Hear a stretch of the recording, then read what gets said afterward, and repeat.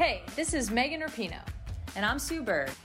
We've decided to turn our crazy IG live show into a podcast for your listening pleasure. Enjoy the show. A Touch More.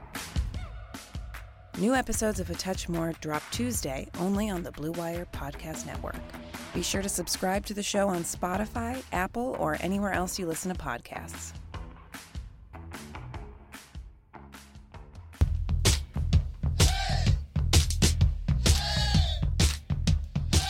Welcome, everybody, to the Wednesday edition of the OBR Newswire podcast. It's the 20th of May. I am honored, privileged, humbled to be joined by the man, the myth, the legend, Browns Daily Mock. How are you, sir? Well, if you're honored and privileged to be joined by me, you need to, A, get out more, and B, hang out with a much better class of people. But I don't hang out with anyone right now. I don't go anywhere. That's so that I'm honored. That's true. I am the classiest guy you know at this point. That's true. You're the highlight of my day, good sir. So we are going to talk Browns football. Days. Well, let's talk. Listen, we are running low on content. Everybody is.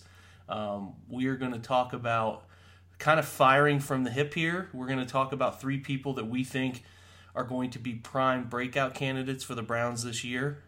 We are going to do this without doing any homework. This is just through the offseason, through the draft, through free agency. And as we look at, I'm probably being dishonest. I've done a lot of offensive research on this offense, but I have not done a ton of defensive research. So we are still firing from the hip. These are guys that I think are set to have breakout, air quotes here, breakout seasons. And their game will take it to another level. So we're going to go back and forth, kind of have a conversation between myself and Steven here, where we just kind of fire out guys we think and give our rationale for why we think. So my first one is going to be fairly obvious.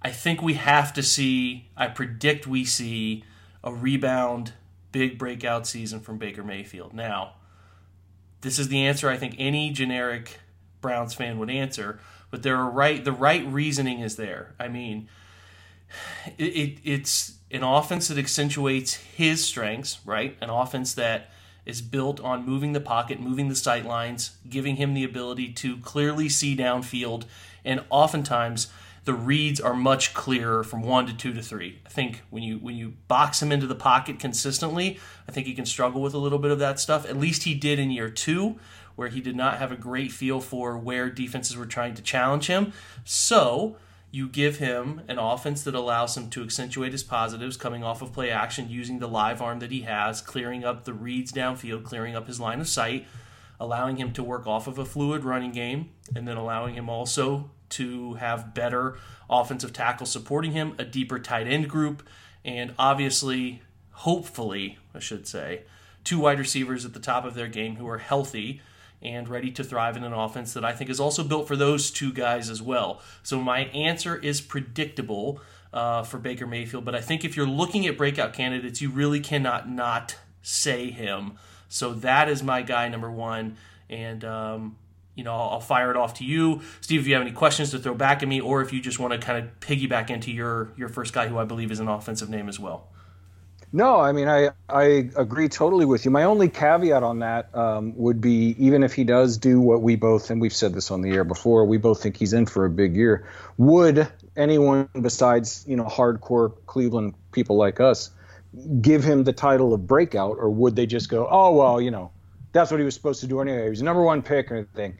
You see what I'm saying? I don't know if a lot of people would count him, but I agree with everything you said, especially I think one of the reasons that you mentioned was the running game. And you think about Nick Chubb, who a lot of other people would say, oh, he's in for a breakout. But is he really? I mean, he's considered one of the best backs in the league. So what's he going to do? Save puppies at halftime? I mean, how's he going to break out? But I think the fact that the running game and the improved, at least on paper, offensive line will allow Nick Chubb to be Nick Chubb plus this year. That is a huge reason why I think, you could really look for a bounce back year if you don't want to say the word breakout for Baker. Yeah. I mean, I know you think the same thing too. I mean, it's a huge factor for him this year. Yeah, I mean, obviously, it's. I guess breakout is how I'd want to phrase it if he were to really put together a full year. I certainly, sure. I think we're in line for you exactly what you said, which is he has maybe a breakout year, a big year, and they say, well, this offense was built for him to do that. Every quarterback in this offense, is able to find success. He's not doing anything special. He'll turn into, and listen, this is the all too familiar concept where he'll have a nice year and he'll turn into a system quarterback, right? That's all you'll hear about is he's a product of the system. Look what he did. Look what he couldn't do in the year before he arrived in that. So it literally is all too predictable. But yeah, I think he can have a really big year and sort of launch himself into the upper tier of quarterbacks. Maybe you call him, not elite, but maybe you call him a tier below that or a tier or two below. The quarterback tier stuff was nauseating a few years ago, but there are some pretty good ones out there. But he could obviously shift himself upward, and if he can consistently play well, then that's all we need. You need a guy that you can win football games with, and I think he's due to have a bigger year than that. So I'm your offensive guy. Go ahead. Sorry. How sweet would that be if he got to the point where we would have that argument? Is he a system quarterback or is he really that great? I mean, that would be sweet, wouldn't it? Yeah, it sure would. And we were having those conversations. It's just, 1 year changes everything in the NFL, and I'm trying to preach patience as best I can with him. So hopefully we see it, come to fruition. But yeah, go ahead. The stage is yours.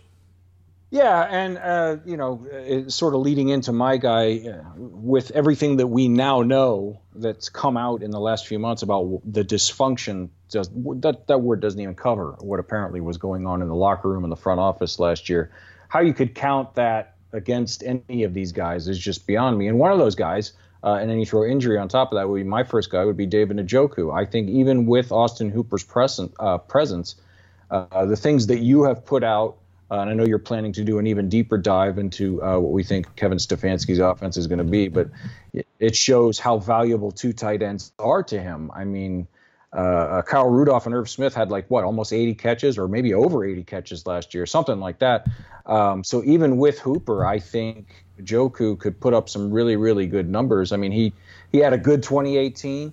And he looked like he was on his way to have another pretty good year last year before he got hurt. And then, the world cratered. First the Browns cratered, and then the world cratered behind him. So that would be my first guy. I think plus you throw in the fact that he's in what basically amounts to a contract year. He's still only 23, I think. He'll be turned 24 in the middle of the year or something like that. So he wants a huge second contract, whether that's in Cleveland or elsewhere. So you add all of those things together. And I still believe in the kid. I think he's really, really talented. So I think Njoku could really pop off the screen and the stat sheet this year. You're absolutely right about his 2018 propelling into 2019 and just a weird mix of injuries and dysfunction all alike. I do think he'll see targets. I think he's not shy about throwing the football to tight ends. He never has been. He'll give them opportunities down the middle of the field that maybe he should be giving those to wide receivers every now and again, but he will throw the football to tight ends. Right. And I expect him to get 60 targets or so. I mean, especially leaking out in this offense, I think it could be really good for him. So, I think he's ready for whatever this offense can feed a second tight end. I think he will see a decent share of targets.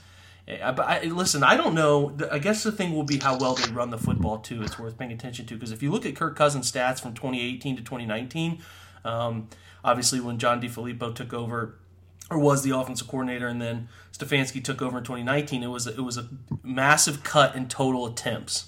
So they, and I don't know if this will translate from one stop to the next and what it'll all look like. I don't know why it wouldn't with Nick Chubb and Kareem Hunt, but they ran the football a freaking ton, and they cut down the number of attempts by Cousins by, I think, over 100. It was kind of crazy how many attempts they cut down the passing game. So I expect we're going to have to really take that into account when we look at target numbers. So it'll be an efficiency thing, right? Is how we track this whole thing. Sure. It should be an efficiency thing for what guys do with the targets that they're given.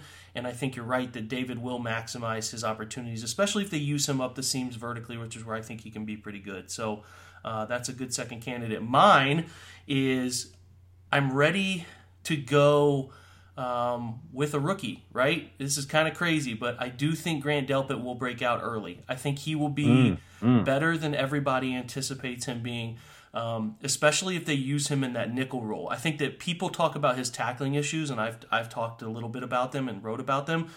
His tackling issues were when he came charging downhill. I think a lot of what his issues were kind of where he would break down, the timing of him breaking down and sort of latching on when guys are making moves in the open field. When they put him closer to the box and allowed him to play the slot, whether tight ends or wide receivers, he was pretty effective. And I thought he tackled really well close to the line of scrimmage and was a sneaky good nickel dime blitz guy off the edge as well. Really hit it well, would oftentimes come free. And there's a knack, a knack and a skill to hiding your blitz and coming free and confusing protection. So I think you could see a very early breakout in a way we haven't seen from a Browns defensive back at the safety position in a while. Now, we've seen Denzel Ward kind of jump on the scene as a rookie, but I think Grant Delpit could be if they put him in spots where he doesn't have to think a ton, he could be very good in that nickel slot role. And then I do think that he can handle deep safety stuff too when they use him in two high and rotate him to single high. So I think you're going to see a big impact. I hesitate with rookies to say this guy should have a big impact, but I talk about a guy who's hungry, talk about a guy who's ready to prove everybody wrong, pissed off that he was taken in the second round. I just think all of the ingredients are there to see a guy really, really compete and play pretty well for a rookie. So I think he might break out very early.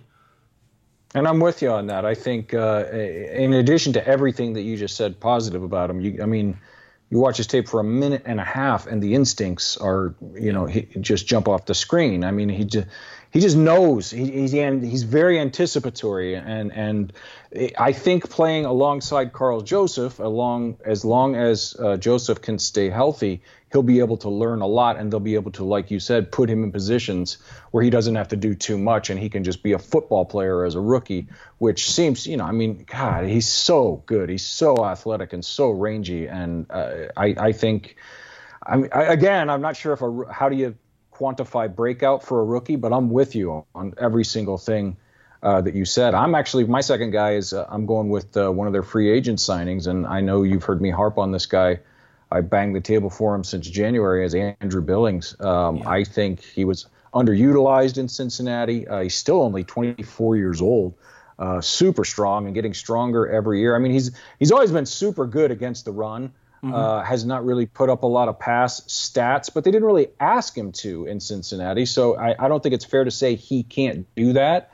Maybe he can't. I don't know. But they never really asked him to. And I think, again, 1-year contract. He wants a big contract, so he's going to be playing hard. Plus, he's on the inside. He's going to be playing alongside Miles. He's got Sheldon next to him. He'll be able to stay fresh with Larry Ogunjobi and Jordan Elliott because we, for the first time since I was younger than you, appear to have depth on the interior defensive line. So, he won't be exhausted in the fourth quarter like we've seen over literally since the return. They just get so tired in the fourth quarter.